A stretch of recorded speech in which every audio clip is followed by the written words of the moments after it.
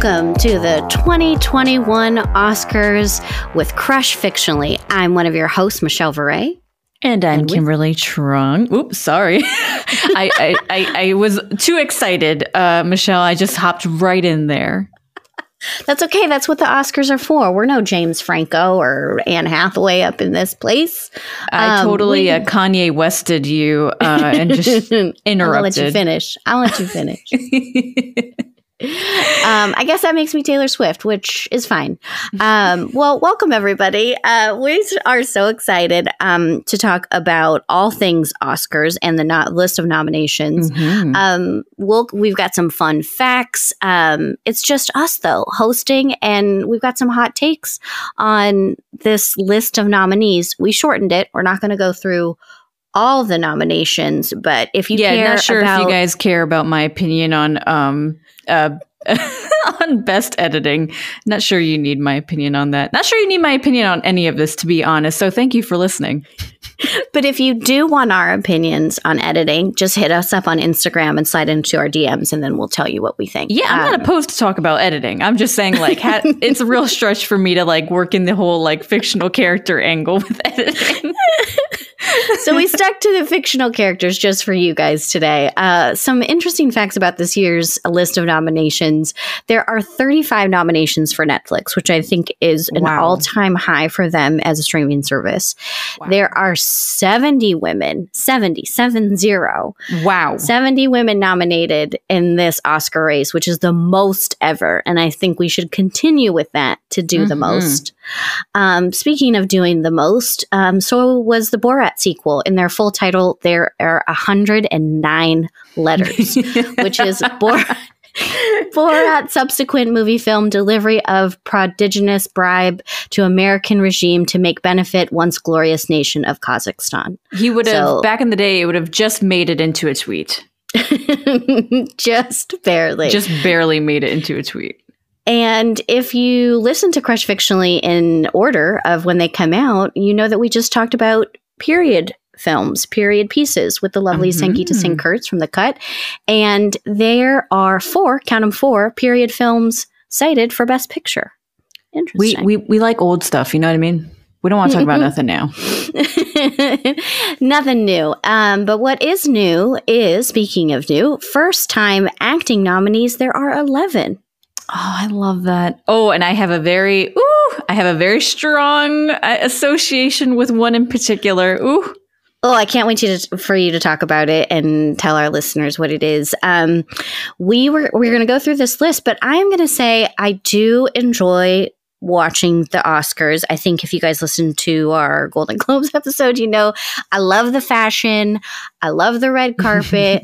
I love the stuff that doesn't make it, speaking of editing, that doesn't get edited out. I love people dropping F-bombs, people making mistakes about who the winners are. I love all that stuff. She's living for that moonlight situation. I'm living for that moonlight situation of everybody looking confused. What happened? But I'm going to say that I enjoyed a lot of these movies that are on this list, so much so they had me all up in my feelings. I don't really want to quote Drake, so I guess I'd go with Michael Jackson and be like, ooh, the way you make me feel, Oscar nominations. Like, there were so many times where I was crying or sobbing during some of these movies because I felt like there were some really heartfelt movies, or at least maybe stories and fictional characters that resonated with me. And whether they're 11 first-time actor nominees or not, I was feeling a lot of things watching these movies. But Kim, you feel the opposite, not necessarily about feelings, but about I have no award feelings. shows. I do. Again, if you had listened to our Golden Globes episode, you can skip it. You just listen to this one. I have a love-hate relationship with awards and awards season. The funniest part is that I've been living in LA for going on 7 years now, which is crazy. And before I moved here, I never really cared for watching awards. And then I moved here, and it's like a thing here because the industry obviously is huge in Los Angeles. So, yeah, I do have don't get me wrong. I think there's something very cool about everything Michelle just said. The spontaneity, the unedited things that wind up live on the air, the fashion. I do love all of that. I think that is to be celebrated. But I think for so many years, the gatekeepers for these awards have been not allowing particular people into the awards. And I think this year, especially, I'm hoping we're finally learning some lessons in terms of diversity, representation in media, and that means representation in award season. So... Well, was it Marlon Brando? I'm going to butcher this fun fact because I didn't look it up before we started this, but wasn't it Marlon Brando who refused to accept his Academy Award? I feel like because when we talked about Marlon Brando, I looked him up and I remember that he won an Oscar and he sent this Native American woman to accept on his behalf or not accept on his behalf, but go as if she was. And she got up on stage and said that he couldn't accept this award because he felt that the way that Native people in this country are treated is not right. And so he wanted her to come up and talk about it. Anyway, she looked amazing. She was so articulate and she had this letter with her that she read and she was so well composed. I couldn't even imagine how frightening that would have been. She was booed, I believe. And then he was kind of seen as like a troublemaker. It was kind of like a red mark on his reputation because people thought that it was really like ungrateful of him. And they kept showing all these images of her. Maybe I should look up her name. So I'm giving her more credit than I'm giving her right now. But I just thought that was such when it happened, and Kim will tell us shortly as she looks it up when exactly it happened. But I feel like what a progressive thing to happen at that time. Okay, so I'm looking this up. Her name is Sachin. Apologies if I'm butchering his name. Sachin Littlefeather. And this was in 1973 for when Marlon Brando was supposed to accept the award for The Godfather. Yes. Wow. Yes. This is incredible. I never heard of this story.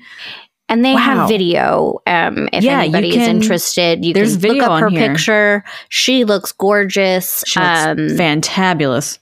And she had this really calm voice, but how much courage she had to do that on her own. Like she didn't go up there with anybody else, but to go up there on her own and do that in front of all these Hollywood people, as Kim, you just mentioned, who are like the gatekeepers to Hollywood and award season, and to give that speech, I can't even imagine. But I watched the video. You can watch it on YouTube of what she says, and you can hear people booing because they felt it was poor form. But she kept with it, and they didn't like cut her mic. No one Kanye'd her. Thank God. Can you imagine? But yeah, I kind of actually love that. I love this so much. I mean, it reminds me of Frances McDormand. Wasn't it just last year or the year before where she accepted the award for, I want to say, 3 billboards outside of Ebbing? And she was like, hello, Hollywood women, where are you? Like, why are they not on the stage? Why are they not nominated? Granted, it was way more poetic than what I'm saying right now, but Frances McDormand used her platform to talk about the lack of gender diversity. We also had Joaquin Phoenix, of all people. I want to say it was at BAFTA. I don't want to say it was at the Oscars. Maybe I think you're right. I think it was at the BAFTA Awards last year. Right. He gave a really compelling speech about, again, like diversity in Hollywood and how he felt uncomfortable with what he was seeing. So I personally think that is probably why I've had so many issues with award seasons in the past, because if people of color were getting nominated, they were getting nominated for playing slaves or Martin Luther King. And like, these are people throughout history that we obviously should know about, we should learn about. But I don't know. I'm just so tired of seeing POC only play slaves. It's really... it's just very tiring and exhausting to watch, and I can't even imagine. We also just need to make sure that there are more stories out there being told by Black Americans for Black Americans and for POC by POC, because there's only so much abuse of POC that I want to see on screen that I can take. And I think we touched on it a little bit when we talked about period pieces that we have a love-hate for period pieces, because a lot of the period pieces are based on white history. And that's not all the history that exists. But and we're whitewashed history too. Right. And we're fed a lot of that. And so why do people who are, whether they're historical figures or not, or fictional characters, why do they have to be relegated to not the leading role? That relegated to, are characterized as slaves and savages, or like maids and houseboys and things like that. And it's so I think the reason that maybe one of the reasons that I was in my feelings for a lot of these films that are on this list is because there was diversity this year. There's a diverse set of beautiful diversity of characters, and like the tapestry, women. Right? Like the rich tapestry of these diverse characters and what they were playing outside of stereotypes, outside of roles that we've seen normally given to white people, white actors, given to POC. I mean, I have so many thoughts and feelings. I'm like you. I'm in my feelings, and I think this year was a very pivotal year. This is the year that I think I will be paying attention more to award season. What a good intro. Let's get started. Should we get started and start this Crush Fictionally Oscar race? Dun dun dun dun. That's not the song. I don't know what. I think that was like Hail to the Chief. A Star? Yeah, maybe it was Hail to the Chief. I didn't know if you were taking a Star Wars route, but I'm here for it, Kim. Let's start this show. Da, da, da, da, da, da, da. Okay, this is very terrible. Guys, let's start off with this first nomination here that we've got on our list. We have got on our list actor in a leading role. The nominations are Riz Ahmed for Sound of Metal, Chadwick Boseman for Ma Rainey's Black Bottom, Anthony Hopkins for The Father, Gary Oldman for Mank, and Steven Yeun for Minari. Michelle, what you think? Oof. What are we going to do? Listen. Man. Listen. Go ahead. Listen. What were you going to say? Well, before we give our predictions, I need to say this out loud. I know, Michelle, I'm pretty sure you said this in our Golden Globes episode, but we need to give a shout out for Delroy Lindo, who was totally snubbed from this category for The Five Bloods. You just saying his name gives me chills, because the way that he played that character in Da 5 Bloods was extraordinary. It was like otherworldly. It was the performance of a lifetime, and how he didn't get nominated, I do not know. So we're going to add him to this list because we've added him to the Crush Fictionally 2021 Oscars, because Delroy Lindo, first of all, is amazing, but he was so amazing in that movie, portraying a character who has PTSD, who may have some other, mental challenges, but oh my God, he was incredible and heartbreaking. I didn't see Spike Lee on this list, but we can talk about that later. Yes, he completely should be on this list. At a minimum, Delroy Lindo should have been on this list in representation for Da 5 Bloods. At a minimum, because there was so much amazing acting happening in this movie. I am impressed as far as Riz Ahmed, Chadwick Boseman, and Steven Yeun being on this list. The fact, if Steven Yeun, I know he was left out, and I can't remember if that was like Golden Globes or somewhere else, but man, I would have loved to see some more representation at all on this entire list for Da 5 Bloods.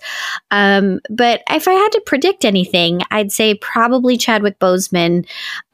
His performance in Ma Rainey's Black Bottom just shook me to my core. Oh, it is. I said heartbreaking before, but I'm going to use it again. Like heartbreaking. Delroy Lindo broke my heart, and Chadwick Boseman broke my heart.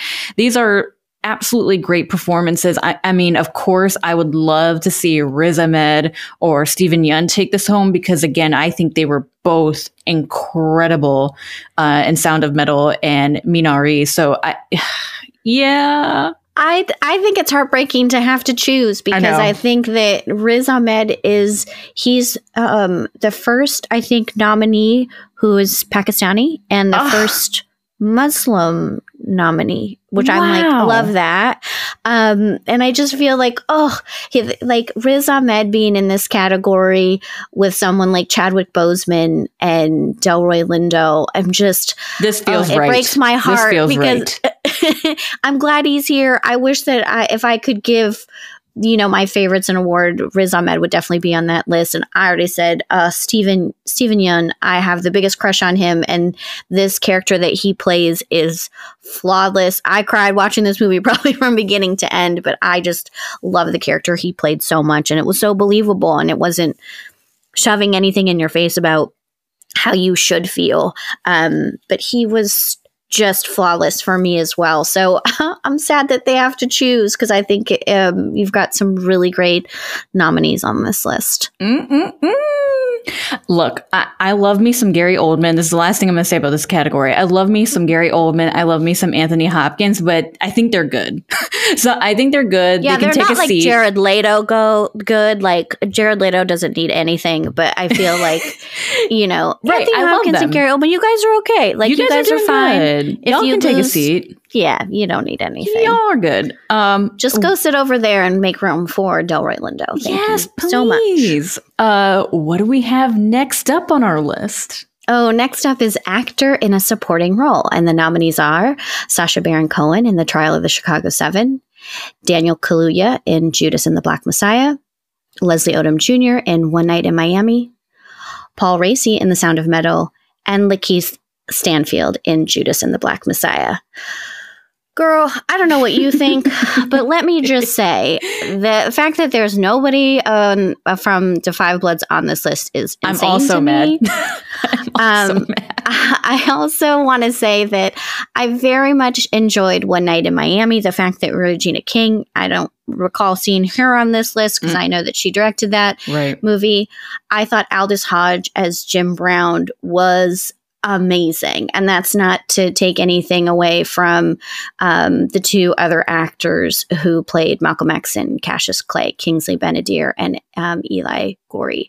I loved these characters playing, fictionalized versions of historical figures. But I think I've said this to Kim, and I may have said this on the Golden Globes, but I appreciate the genius of Sacha Baron Cohen, but I feel like this is an error to have him on this list. As much as I appreciated The Trial of the Chicago 7, I didn't feel that Sacha Baron Cohen's character was that amazing to pivotal. Me. And I know he wasn't pivotal. He wasn't captivating to me. Maybe there's somebody else out there who doesn't. There's obviously lots of people who feel the opposite because he was nominated not just for an Oscar, but I think like a SAG award as well. So this list is a tough one too. It's heartbreaking for me because I love Judas and the Black Messiah, Daniel Kaluuya and Lakeith Stanfield killing it just as far as these performances. And you sent me a really interesting article about Paul Raci, who people may have not heard about, but I think he's one of the 11 first-time actors who are on this list. Girl, Paul Raci in The Sound of Metal. Now, granted, I know he's a white guy, and I just got on my soapbox about representation in media. However, here's what I'm going to say. If I watched The Sound of Metal and I saw his performance, and usually when I am captivated, when someone captivates me and I don't know who they are, I immediately go Google them. ran to my computer and Googled Paul Raci because he was absolutely incredible. I'm getting emo just thinking about his performance. And there's a particular scene that absolutely like tore me apart, that I was like, this is no way, like, there's no way this is acting. Like, he's just so incredible. He was so believable in this role. Just believable. But what I will say is that he is a 72-year-old man who has been acting in Hollywood for decades, has been kicking around, and has not been able to get any real opportunities. And this is the article that I sent to Michelle where I learned about this. So Paul Raci is the child of deaf parents. So he grew up in the deaf community and understanding the deaf community. So when he got offered this role in Sound of Metal, they loved him so much.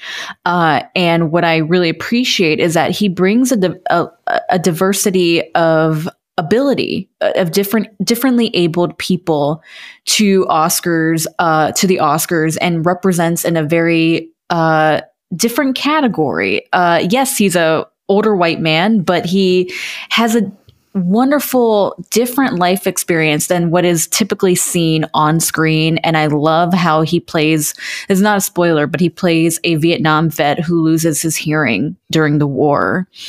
And so he comes to deafness later in his life, but he brought that. He wanted to be super sensitive about this because he didn't want to take this role from a deaf actor.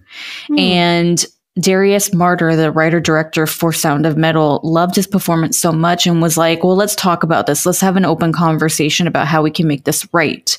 And ultimately, that's when they came to this idea to slightly change the script so that his character came to deafness later in his life and wasn't born with it, which was originally not written into the script. So Paul Raci, like, he had such conviction about wanting to have good representation of the deaf community in this movie. And he brings that level of sensitivity and authenticity to this movie that is what I love. That's the kind of representation I want to see, is someone who's lived that experience, who's lived that life, and who wants to make sure that he does right by his community.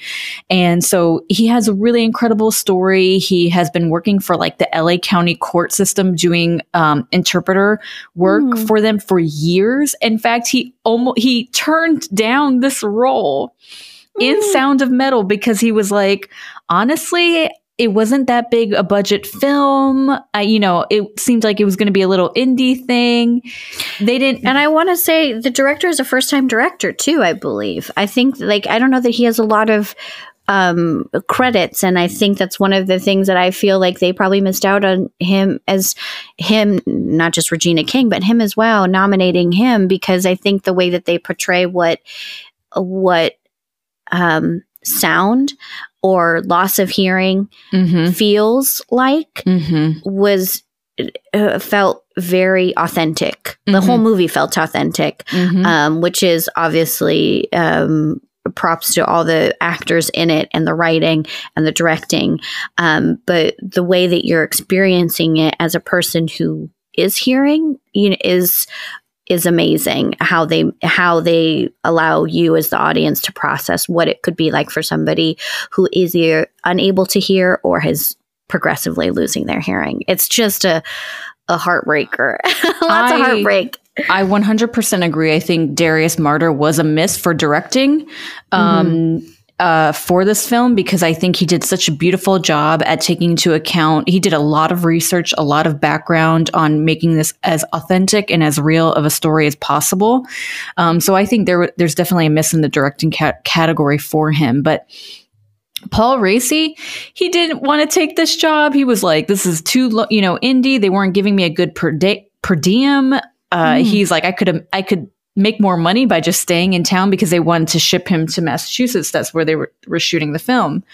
And he turned down the role. And Darius Marder was like, yo, you can't do this. Like, you know what I mean? Like, let's figure it out. Like, you know what I mean? Let's get you more money. And so that's ultimately what happened. And here's Paul Raci, 72 years young and getting an Oscar nomination. And before he had nothing. So that was the thing. I shouldn't say nothing. He did a lot of work with the Deaf West Theater here in Los Angeles. But he had nothing of huge note, right? He wasn't in anything big, that, you know, hugely recognizable. So this is his big break. And I'm so incredibly happy for him because I want to watch Sound of Metal again for him and Riz Ahmed. Like they were wonderful. And actually, if I'm being perfectly honest, there is a wonderful supporting cast of deaf actors in that movie that were incredible, absolutely incredible, and made this whole film come to life in such a beautiful way. So,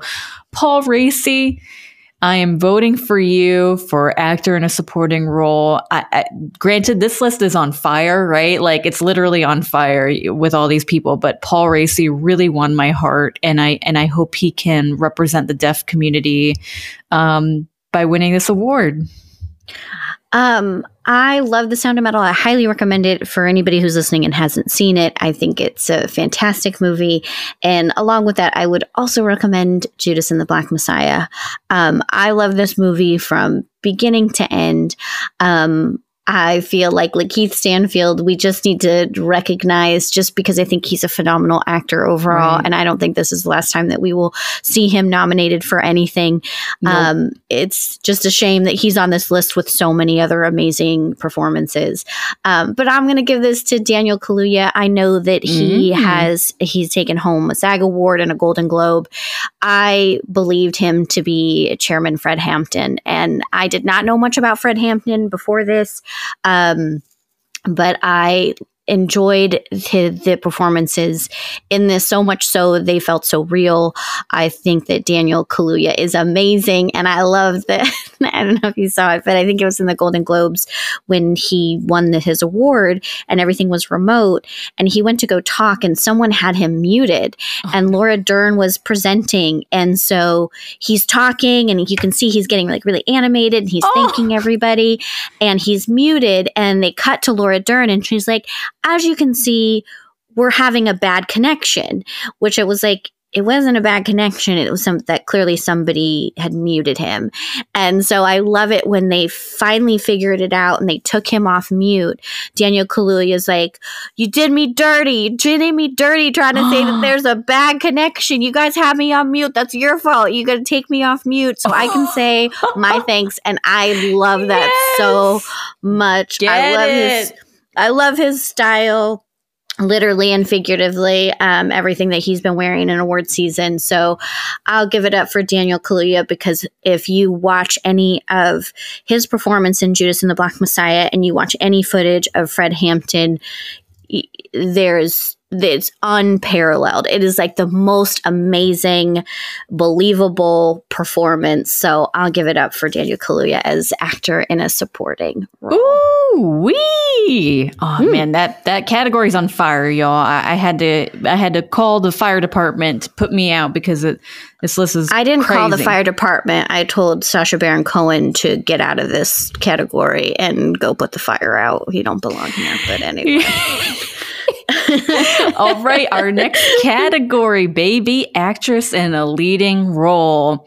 Now, this category, oh man, it's also like we're gonna have to call 911 because I'm on fire. We've got, for our nominations this year, Viola Davis for Ma Rainey's Black Bottom, Andra Day for The United States versus Billie Holiday, Vanessa Kirby for Pieces of a Woman, Frances McDormand for Nomadland, and Carey Mulligan for Promising Young Woman.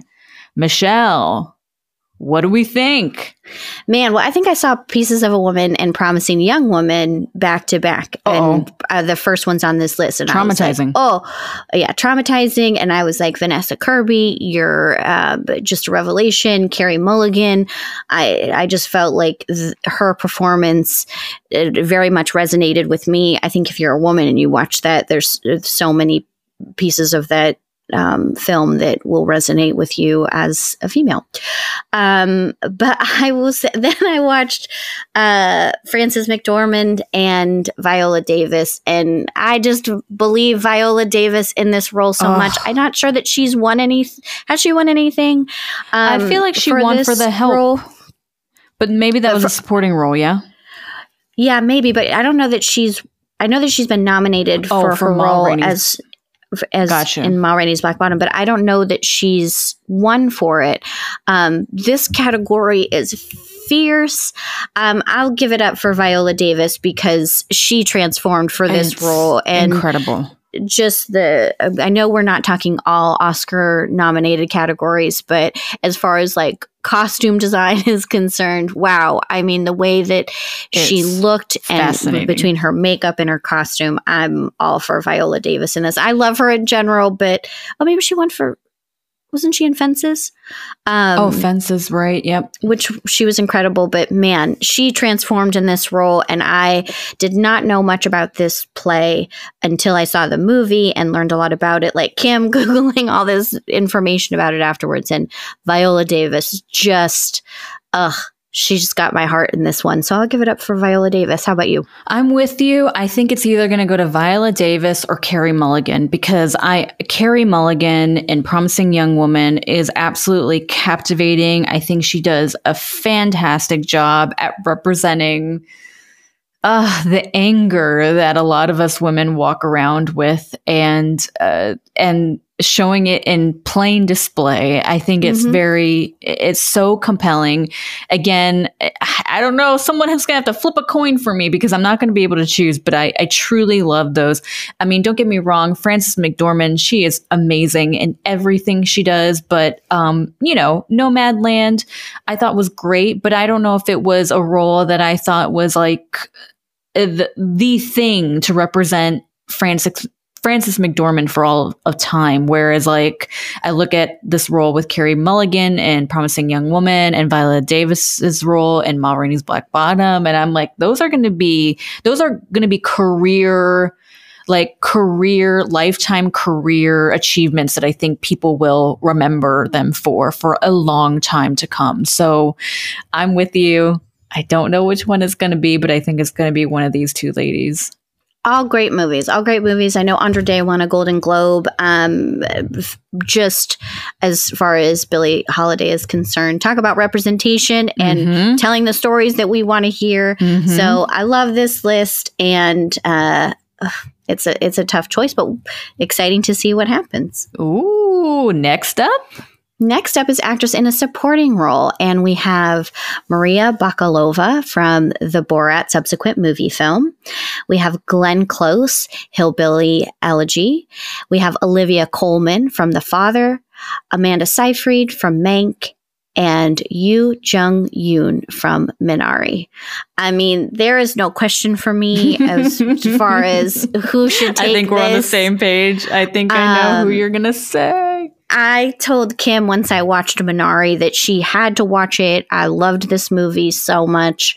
It's very much kind of in the same vein as like character development, like a Moonlight movie. If you guys saw Moonlight, it's similar to that, where there's a lot of character development. But man, Yoo Jung-yoon, who plays the grandma in Minari, I can't. She got me from the minute that she steps into the role in this film as the grandma, who is not a traditional grandma. And if you've seen any of the clips with her and Alan Kim, who plays her grandson, the two of them, he goes, "You're not a real grandma," because she's watching like WWF wrestling, and he's like, "Real grandmas bake cookies, and real grandmas don't wear men's underwear and watch wrestling and curse and curse." And she's so charming in this role, and we won't spoil it for you what happens in this movie, but for me it was a must watch. This movie has my whole heart for this entire award season. I would go back and watch it again and cry my eyes out again from beginning to end. But I thought I don't think she ended up on a Golden Globes list, and I was disappointed because I think that she just... What a crime. what a crime. How did that happen? She's fantastic. And I watched this interview after that was part of A24 after you whatever downloaded the movie or watched the movie. And she was asked about what she had to do to channel to be who she had to channel or feelings she had to feel in order to be this grandma character in Minari. And she said something really interesting that she had a grandma that she didn't really relate to, that she thought was, you know, was older and like didn't understand like her. And so she said, I was really hard on her, just like the grandson in this character was hard on me. And I didn't appreciate her, my grandma, until she was older. And I don't know for any of you out there, but I have definitely gone through that personally, where I wish that I could go back and connect with family members that are no longer here that I didn't appreciate when they were here. And I think that was just such a sweet moment when she said that in this interview. And I thought, how sweet. And she said that she said, so I understood why he was like, this grandson character was being mean to me because saying I wasn't a real grandma, because I felt those feelings and it was very endearing. And I thought that was so sweet. And so, for me, there's no question that she needs to take this category. If she doesn't, I will be so sadly disappointed. Listen, she better win, or I'm about to like go light something on fire. There's a lot of fire talk in this episode. I apologize. There's a lot of Kim's gonna go Teresa Giudice, Real Housewives, flip a table on this. I will lose my mind if Yoo Jung-yeon does not take this home. She needs to take it home. Every second she's on screen, she is absolutely captivating.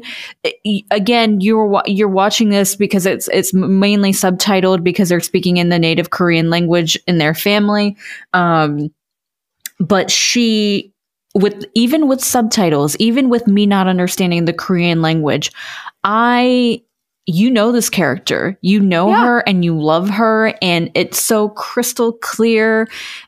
There are moments where, again, like Paul Raci, that I cannot believe that she's not real, like that she's not this real grandmother character in this film. I loved this film. Like I want her to be my grandma or my auntie or whatever. Like she's so cute. And if you guys have any opportunity to watch any of her interviews, I highly recommend them. And if I'm being like fully honest, I've only watched one other movie in this category, the Borat film. I didn't watch any of the other ones. So this is true, I'm sure that, I love Olivia Colman as an actress. Same. I'm sure she was fantastic. I don't want to take anything away from Glenn Close. Kim and I were kind of joking. I think she's been nominated like 8 times and never won an actual Oscar. So sorry, Glenn Close. Sorry, not sorry. And Amanda Seyfried. Not to take anything away from them, but if she doesn't, you're right. If she doesn't win this category, I don't know what I'll do. I will say that as much as I kind of didn't want to watch the Borat film, I did watch it. I did appreciate it. There were so many like laughable and cringeworthy moments, but Maria Bakalova, I love that. I think she is maybe the first Bulgarian actress who's been nominated for an Oscar. I know she was one of the first Bulgarian actresses to be nominated for a Golden Globe, but she was fantastic in the Borat movie. I think she made the Borat movie. I don't think the Borat movie should even be on any of these other lists without her. Right. So I don't want to take anything away from her performance, but Yoo Jung-yeon, stop it. Be my auntie already. Be my auntie already. Yeah, please. Hemoni, as like the little kids will say in Korean. Hemoni. I'm pretty sure I'm butchering that, but it apparently means grandma. So in our next category, we have animated feature film. Ooh. Onward by Dan Scanlon and Corey Ray. Over the Moon by Glenn Keane, Jenny Rim, and Palin Cho. A Shaun the Sheep movie, Farmageddon, by Rachel Phelan, Will Betcher, Paul Cooley. And Soul, by Pete Docter and Dana Murray. And Wolfwalkers, by Tom Moore, Ross Stewart, Paul Young and Stéphane Rollands. I mean, we kind of had the same conversation for the Golden Globes thing, but if I'm going to pick a category, if I'm going to pick a movie here, my heart certainly goes out to Soul and Over the Moon. I absolutely loved both of these films.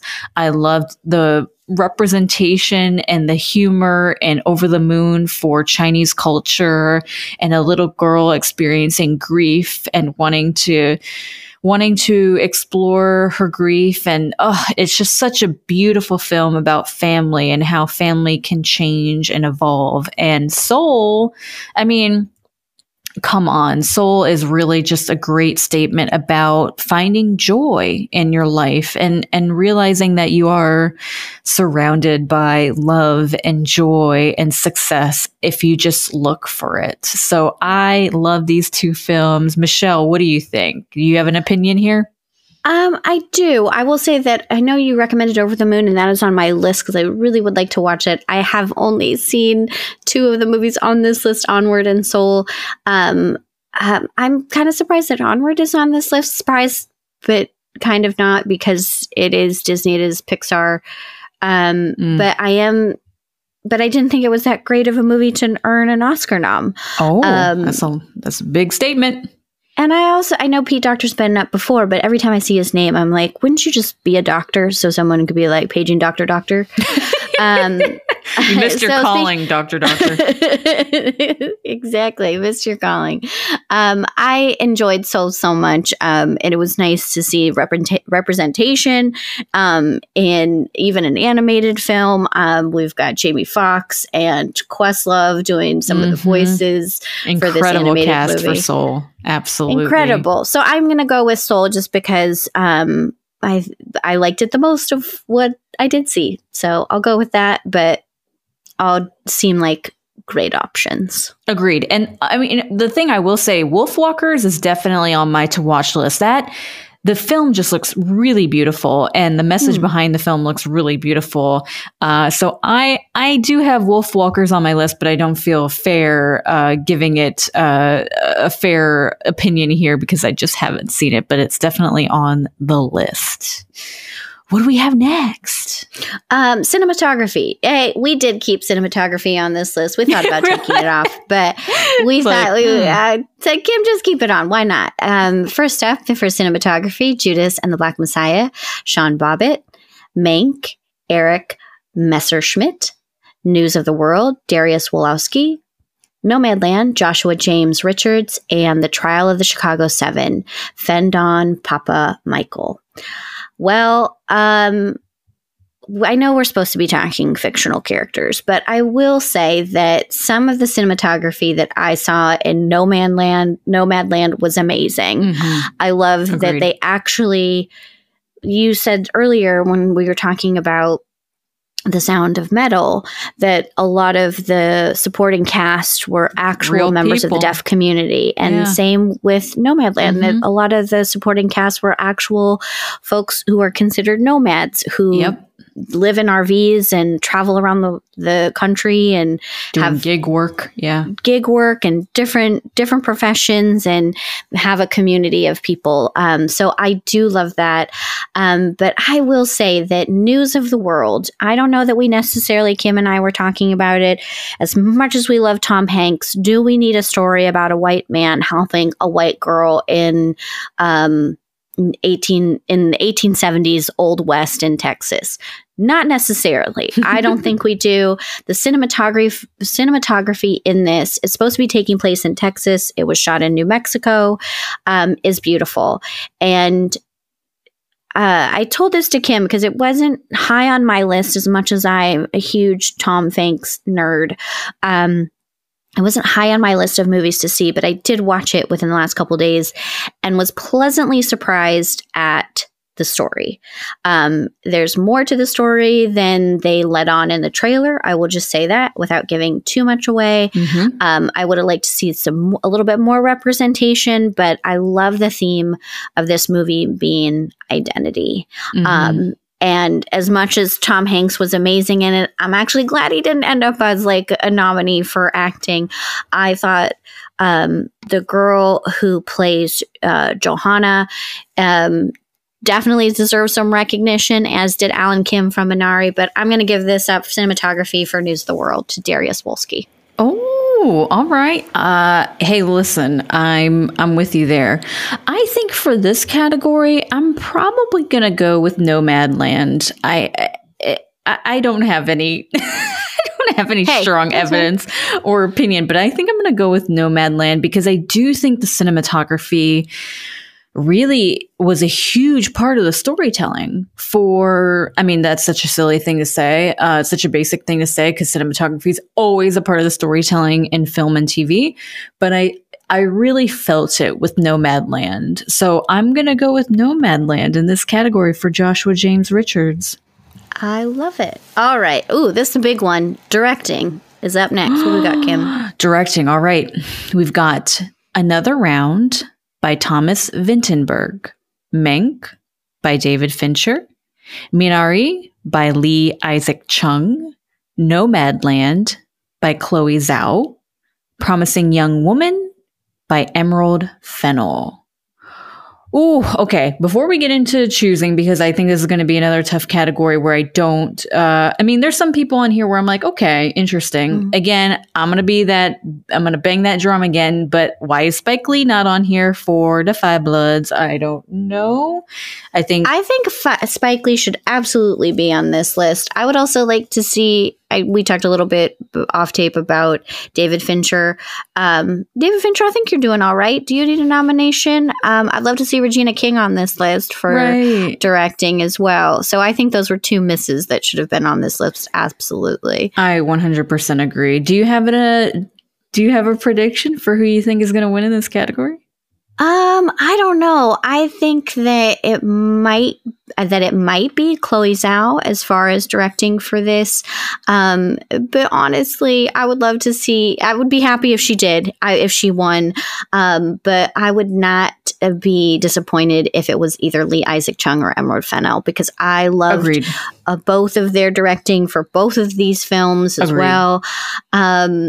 This is a little bit of an autobiographical story for Lee Isaac Chung. Mm-hmm. And so I like that as well. And I think that you really get immersed into that story. So he's kind of at the top of my list, although I probably would have told you something different right after I watched Promising Young Woman, because I was like, give that movie all the awards because it was so phenomenal. So I'm not mad at this list other than the fact that Regina King and Spike Lee should absolutely be on it. You and I are 100% on the same page in this category. I don't have anything to add except I 100% agree with you. I would love to see Lee Isaac Chung or Emerald Fennell take this home. But I love the nominees here for the most part. I got to be honest with you. I'm surprised that Thomas Vinterberg made it onto here, because Another Round, funny enough, is actually a nomination for our next category, International Feature Film. So for an International Feature Film to sneak up onto the directing list seems to be 1 in a million. I shouldn't say 1 in a million.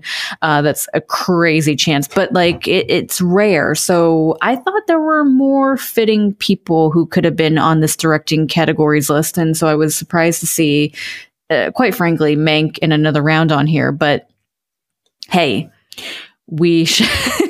Hey, miracles do happen, I suppose, at the Oscars. And maybe I don't know if it's 1 in a million or 1 in 12 or 2 in 12, but I read somewhere that Thomas Vinterberg has directed like 11 or 12 different feature films and has never been nominated for anything. So maybe someone felt some guilt, some massive guilt somewhere. Yeah, like the Glenn Close situation. Yeah, let's put him in 2 categories. But yes, next up is International Feature Film. Mm-hmm. I'm glad that Minari wasn't on this list, because I know they tried to make it an international film in other award races.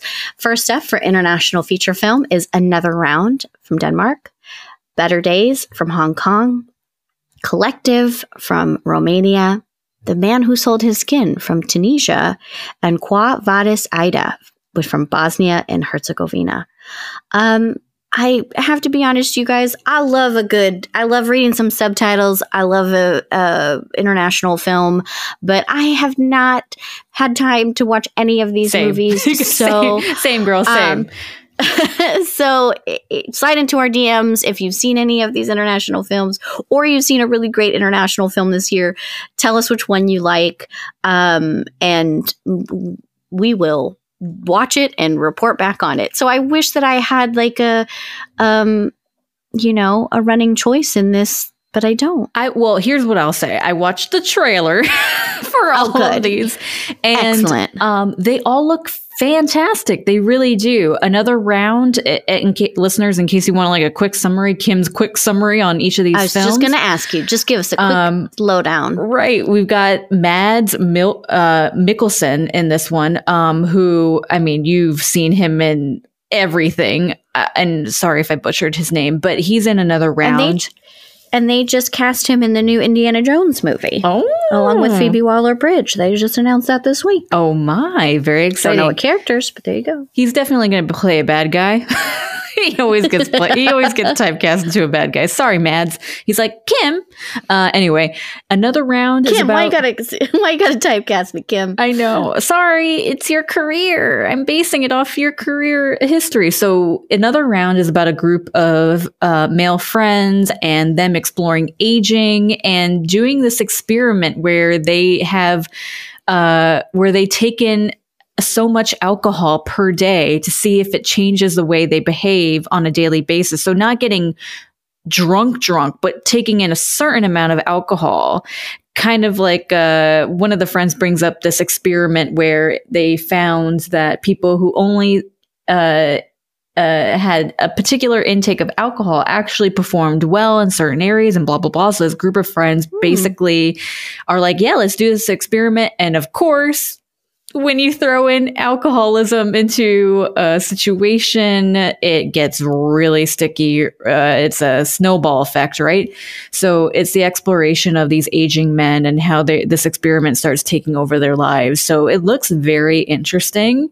And I think I will definitely tune into that one. The second movie, Better Days from Hong Kong. Now, this trailer is tragic. It is about what appears to be a young man and a young woman. The young girl is getting bullied at school, but they're talking about how hopefully their lives will change soon because there are these annual tests, which I didn't know about, that happen in China called the Gao Chow. Again, excuse me if I'm mispronouncing that, but it's these annual tests that all the students go throughout China. And like, it's almost as if the entire country is like holding its breath for 2 days of these 2 days of test.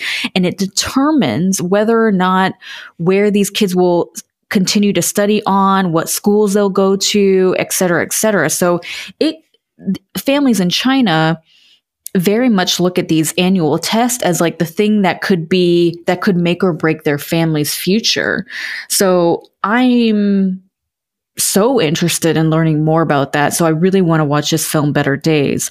This next one, Collective, is actually a documentary. It's not fictional. It's about a real life fire that happened in Romania and Bucharest, where this club caught on fire at night. A bunch of people died, but what's even worse, or not worse, but even stranger about this whole fire is that people there was a lot of survivors that went to the hospital, but for whatever reason, died months later within the hospital, and people don't know why because they didn't have life-threatening injuries or burns. So it's all about investigative journalism and how this doctor basically whistleblown the situation open and exposed a lot of things with the healthcare system in Bucharest and Romania. So that looks incredible. That one got a lot of great nods from different festivals around the world in terms of being an incredible documentary. So I want to watch that. This fourth one, The Man Who Sold His Skin, it's literally what it sounds like. It is about a man who sells his back to this artist for this artist to tattoo his back, and then the artist puts him up on like different auctions and stuff like that for rich people to bid on this artwork on this man's back. It is very bizarre. The trailer is very mysterious. Doesn't give you a whole lot, at least from this trailer I saw, but I don't know if I want to watch this movie, but if this rings your bell, watch it. I'm sure it's great. It definitely obviously is getting an Oscar nod for a reason, but I don't know if it's for me. But definitely to watch the trailer, you decide, right? And then this last one, Quo Vadis Aida, from Bosnia and Herzegovina. My God, this looks tragic. This is a narrative film, but it's based off the 1995 Bosnia and Serbian conflicts that were happening, and it is about this woman who is a translator for the UN and how she has family in the area, and they're trying to basically take these people and put them into this like safety base that's run by the UN, and how the story, you know, gets very tragic as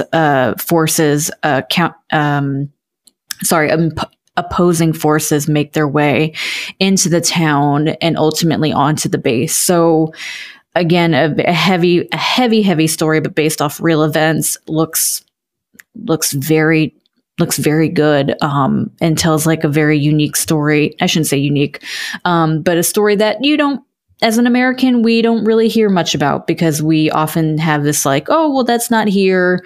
So I want to watch a story just so I can learn more about that conflict that happened. Because when you think about it, 1995 was not very far away. I was a preteen at the time. So anyway, those are Kim's quick summaries of the international feature film category. That's a lot to take in, you guys. That's a lot. Let us know if you watch them. Kim will report back when she watches them. It might take me a while to come to and watch all of these, but they sound interesting, if not very in-depth. Yeah. Alrighty. Up next, we have writing. Adapted screenplay. Girl, I got an opinion about this already. First up for our nominations. Can't wait to hear. This is a long one, girl. I mean, this is more than 109 characters and almost like seems like 109 people that wrote the screenplay, but we're gonna give them all their dues here. Okay, so our nominees are, first up, Borat subsequent movie film, Delivery, a prodigious bribe to American regime for make benefit once glorious nation of Kazakhstan. Screenplay by Sacha Baron Cohen and Anthony Hines and David Schwimmer and Peter Bainum and Erica Rivinoha and Dan Meiser and Jenna Friedman and Lee Kern, and story by Sacha Baron Cohen and Anthony Hines and Dan Schwimmer and Nina Padrad. Oh my God, that was the first category. That was the first nomination. By the way, I think you threw David Schwimmer in there. I did say You did say David Schwimmer, but I was just going to that cracked me up so hard. Oh my God, guys. It's not David Schwimmer. But I love it.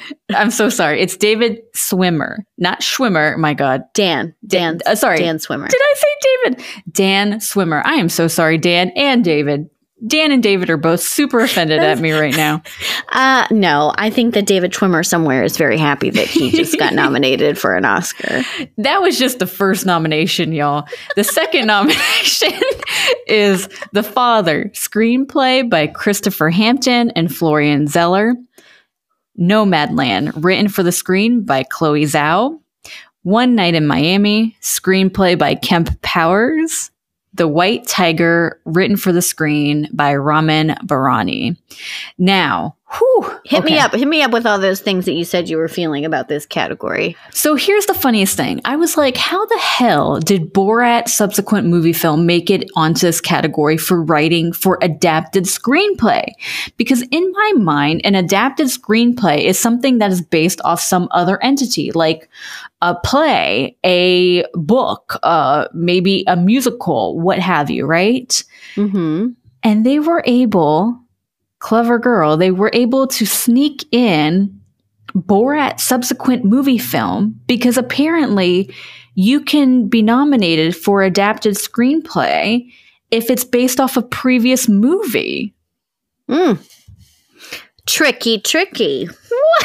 I was like sitting here being like, how the hell did Borat make it onto here? And that is how they did it. They based it. They're like, oh, it's adapted from the original Borat film. Wow. Now, I don't know. I have thoughts about a Borat. I feel like it falls into like a real particular category for me where there's obviously a lot of satire and sarcasm. I don't love it that much for it to be on my list for the Oscars, but that's just me. I mean, I don't know if you have strong feelings about this. I mean, there were definitely times where it was very eye-opening. Like I said, I thought Maria Bakalova was amazing in it, and to me, she is this film, and that she's the only one I really want recognized. I mean, I think Sacha Baron Cohen is doing fine. I don't think we necessarily, at least for me, I didn't need another Borat film. I didn't need to see any Rudy Giuliani, you know what I mean? But the fact that this is on this list in the first place is a little bit crazy to me. It is a bit crazy to me, but because I have a lot of opinions about great films that aren't necessarily heavy dramas, but never get an Oscar nod. But then you have something as wackadoo as Borat subsequent movie film make it onto this list. I mean, I'm not asking for like some crazy drama to be on this list. I'm like, really? Like, no, yeah. It's kind of like when Kim and I will see like a particular actor or an actor in something, whether it's a TV show or a movie. And we're like, of all the actors that you could have picked, like, this is the person that you picked. Like, there's so many great options out there. I feel like that this falls into that same response for me, that I don't know if this was like the best choice in my mind. If I'm being perfectly honest, I'm mad that this movie is on here and nominated on here for adapted screenplay, because most of it wasn't written. Most of the movie is improvised. It's real people going through, experiencing Borat and his daughter in these weird situations. It's not written. No one actually wrote this. Now, granted, there's I just listed off 15 people as a part of the quote unquote screenplay. But arguably, this is not, well, first of all, it's definitely not adapted, but I guess it's adapted according to the Academy. By trickery rules, it is. The loopholes, right? But to me, this is not really a screenplay. And I'm sure they had an outline, and I'm sure they had beats that they knew they wanted to hit and places they wanted to go. But to me, this is not really a screenplay. As a writer, I would be like, okay, most of the film is definitely improvised. And now, granted, it should be appreciated in a different category for that, because improv and stitching a story together through different circumstances and real life scenarios is not easy to do. But why it's in this category for writing adapted screenplay, I don't know. I'm sorry, call me by the book, but I don't know why it's in this category for that reason, because to me, this doesn't scream screenplay. Anyway, so who do we think is going to win here? Do you have an opinion? I think it's funny because I don't feel extremely drawn to any of these particular movies in terms of adapted screenplay, except for maybe Nomadland. You know what? I really enjoyed One Night in Miami. Kemp Powers wrote the screenplay. I want to say that he also wrote the play, and he also wrote Soul, or was one of the writers for Soul, I think. Yeah. So, I thought One Night in Miami was great. Like I said, I felt that the acting was unrepresented on this list, because I think not just Leslie Odom Jr., but there's such great acting. I know that I don't want to keep saying that Regina King should be recognized on this list, but I feel that she really did make this play come to life in movie form, where it actually still had the elements of feeling like a play. And if you watch the movie, you know what I mean. And if you end up watching it, I highly recommend it. You will know what I mean. So I actually thought One Night in Miami was really great. It allowed all elements of this story to shine. I just recently watched The White Tiger, which is based on a book by the same name. Yet. It's on Netflix. I think it's one that, Kim, you would like. I have no complaints about this movie. I didn't read the book, but I think it's an interesting tale about the caste system in India and how as a person of a lower caste, you could feel trapped and maybe not feel that you want to get out, that you're kind of trapped and you're almost like choosing to stay trapped. Yeah. And I feel like that concept is really fascinating. And there's also this element of what a person would do in order to be successful, in order like to be successful and potentially break out of their caste. What would a person do, and would you consider that right or wrong, or would you consider it fair if someone's disadvantaged and they're using everything that they should to make the most out of their own situation? Oh, I need to watch this. I think it's really interesting. I'm still thinking about it after watching it like a week ago. So No Man's Land, One Night in Miami, The White Tiger, I wouldn't be upset if any of them won, but I might be leaning towards to One Night in Miami. Ooh, all righty. All right, our next category. What do we got? Our next category is writing but original screenplay. The nominees are Judas and the Black Messiah, screenplay by Will Burson and Shaka King, story by Will Burson and Shaka King and Kenny Lucas and Keith Lucas.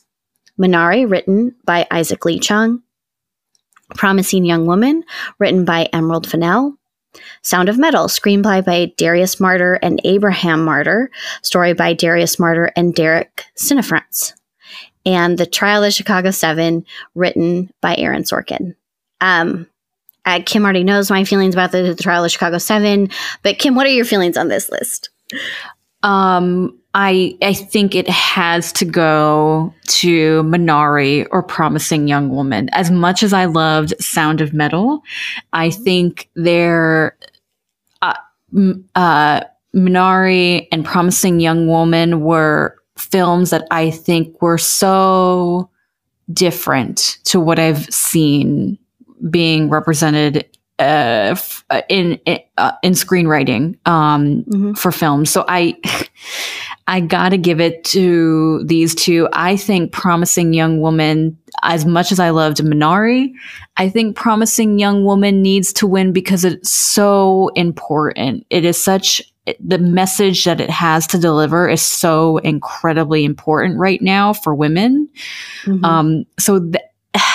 Again, this is like a category where someone's going to have to like hold a gun to my head and be like, Kim, choose one. I'll be like, just shoot me. I can't choose. Just shoot me. Or just whatever. Sorry, Aaron Sorkin. I mean, listen, I love Aaron Sorkin. I love, I haven't seen Judas and the Black Messiah, but I am certain it is wonderful.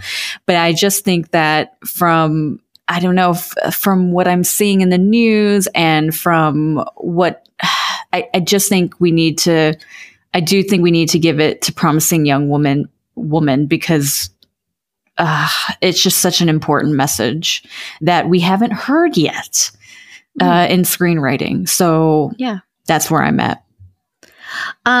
I'll be honest, guys. It could be any of these except for the Trial of Chicago 7 for me. I've actually watched all these movies. Whoa, that's like 5 for 5 for me on this list. Yeah. I think that the Trial of Chicago 7 is an interesting movie. Is an interesting film.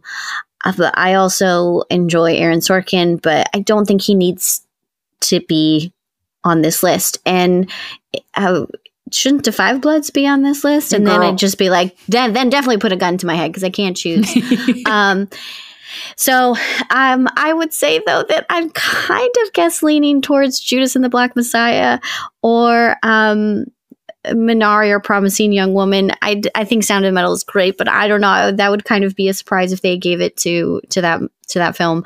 But I thought that Judas and the Black Messiah was so fantastic, so relevant. And what's interesting is I didn't realize this, is that Kenny Lucas and Keith Lucas are twins. Not that I didn't, that matters, but I know them because they do stand up together, and I've seen them do the Lucas brothers. I've seen them do stand up, of course. And Kim has seen them. I'm sure some of you who are listening have seen them. They had a really bit part in 21 Jump Street as one of the guys, twins in the dorm. So they recently did an interview, and they were talking about writing this screenplay, I don't know, 10 years ago or so. Wow. And wanting, Kim can understand this. They wanted it to be something that got made. They so believed in this story, and they so believed in telling this side of the story of the Black Panthers and the Black Panther movement and the good that the Black Panthers did in Chicago. And so they wrote this together, and they said they got everywhere they turned, everywhere they took it, it was turned down, and nobody wanted to make this film. Nobody had any interest in helping them with the screenplay and making it into something. And it wasn't until they got hooked up with Will Burson that they actually were able to progress with it. And I love that. I thought this movie, I mean, granted, I don't like that it had to take so long, but man, it had to take so long, but it's so relevant. I think that it tells a story that a lot of people don't know about Fred Hampton, about how he and the Black Panthers were treated by the FBI and what happened to him. But man, what a story. So I don't know. I think I'm probably rooting a little bit for Judas and the Black Messiah, and seeing all the interviews that Lee Isaac Chung has done talking about Minari. Top of my list. But I do agree with you. I think that Promising Young Woman is so relevant to our time, relevant to us as females. So like I said, this is a great list. I would have loved to see Spike Lee on this list as well. 4 to 5 Bloods, and then it would have been then it would have been a tough choice. But really great stories all around, and I think stories that right now, at least between Judas and the Black Messiah, Minari, and Promising Young Woman, that we need to recognize and we need to see. So, and I think that's really cool. It goes back to Kim's point, your point at the beginning when you said, to have bi POC characters, even if it's like fictionalized versions of historical figures, bi POC characters made by POC people for bi POC. And so I love that. We've got some representation on this list, and I'm all for it. So tough choice, tough category. Well, let's just continue this tough conversation into our very last category. Guys, this is the category that everybody fights for. This is where some drama happens. It really comes down to this best picture category. Alrighty, guys, strap in. I got a lot of names to list, okay? Our first nomination, The Father, David Parfit, Jean-Louis Levy, Philippe Carcassonne, Judas and the Black Messiah. Let me do this again. Judas and the Black Messiah, Shaka King, Charles D. King, Ryan Coogler, Mank, Sean Chaffin, Eric Roth, Douglas Urbanski, Minari, Christina Oh, Nomadland, Frances McDormand, Peter Spears, Molly Asher, Dan Janvey, and Chloe Zhao.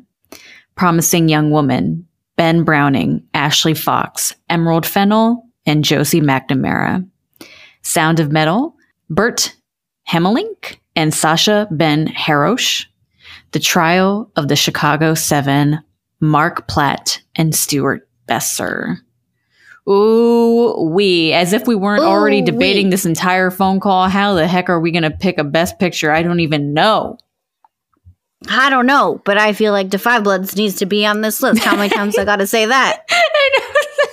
Sorry, Mark Platt and Stuart Besser, you guys are great. And Aaron Sorkin, nice job. But I don't think the Trial of the Chicago 7 needs to be on this list. Someone slide into our DMs and tell me what I'm missing on the Trial of the Chicago 7. But I think Da 5 Bloods absolutely needs to be on this list to make this list perfect for me. I am a little bit surprised that One Night in Miami isn't on this list, but I mean, I guess at this point, beggars can't be beggars. I don't know. What do you think? Who's at the top of your list for Best Picture, Kim? Listen, I'm taking a shot in the dark, and there's so many movies on here that I love. You guys have already heard me talk about this for the last hour, but I think it's going to go to Minari. I would love that. I would love it if it went to Minari. The only thing I would love more is Judas and the Black Messiah or Promising Young Woman. But I would love to see it go to Minari. And maybe, Judas and the Black Messiah is close. I don't know, you guys, that movie, I still think about Daniel Kaluuya's performance in it, and how fantastic. I love that Sound of Metal was recognized. Sound of Music, this turned into a whole different show in like 2 seconds. What is happening? Yes, so I love that the Sound of Metal was on here, and I love that Nomadland was on here as well. I mean, it would be incredible if Minari and Parasite won back to back. Right? That would be like 2 Korean cast, producers, crew. Wow. What would that, man, talk about representation in media. Girl, I'm going to be eating crow. If Judas and the Black Messiah wins, and in the midst of everything we've seen within the past, not just the past like 6 months, but the past 4 years, everything that we've seen, and to have 2 guys who are identical twins who wrote this story because they wanted to tell the rightful story of the Black Panthers. Right. Took them so long just to get it made, and then for this to take Best Picture, I would just cry tears of joy. I will be honest to God. I mean, Minari or Judas and the Black Messiah. I mean, I would love to see either of those films win. Truly. Absolutely. Ooh, well, guys, that was our Oscar predictions for 2021. Let's see how correct we are when push comes to shove and we're seeing this play out. When push comes to shove, let's see how much furniture that Kim and I have that stays intact, because we are angry about who actually takes home an Academy Award. Let me tell you right now, I'm going to lose my shit if Mank wins anything. Sorry, Mank. Sorry, David Fincher. Sorry, Gary Oldman. But I will lose my mind. I felt that way. I feel like it was the Golden Globes or the SAG Awards. I think at the SAG Awards, the Trial of the Chicago 7 did really well. Now, I'm not saying it's not a great movie and that Aaron Sorkin isn't great. I just feel like there's so many other great, shall I say, better choices. So I was really surprised by that, and a little turned off by it. So yes, same. I will lose my mind as well. But if not, even if they don't win an Academy Award just based on everything that Kim and I chose, we've got a great list of things for you to watch if you haven't seen some of these films. And we highly recommend that you go and check them out and enjoy them yourself. And before we let you go, again, let's do our thank you to you listeners for tuning in to this show. Maybe in your hearts and minds, you would give us an award for best podcast of the year. Don't know. But hey, if you love us, maybe you could leave us a 5-star review in Apple Podcast and let us know that in your hearts that we are winners. I love that. And if you do, you know that we'll give you a shout out on the next episode. So thanks for listening, guys. Enjoy the Oscars. In between episodes, you can find us on Twitter and Instagram at Crush Fictionally. And feel free to slide into those DMs. Or tell us about your favorite fictional crush when you leave us a review on Apple Podcast. And we'll read your crush out loud on the next episode. You've been listening to Crush Fictionally, with original music by the talented Edith Mudge, artwork by the incredible Rose Feduk, and produced by the amazing Peter Burns. Thanks for listening. I'm Michelle Varay.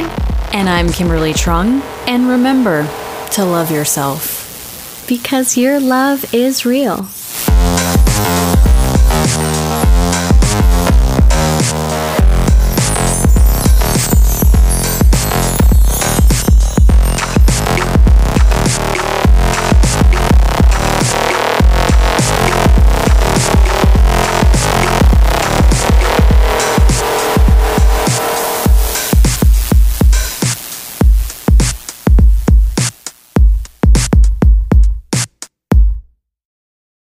It's Mia. Hey, it's Allie. And we host the Rom-Com Review podcast, P.S. I Love Rom-Com. Each week, we'll have incredible guests come and discuss a new rom-com, grand gestures, meet-cutes, and of course, that elusive chemistry.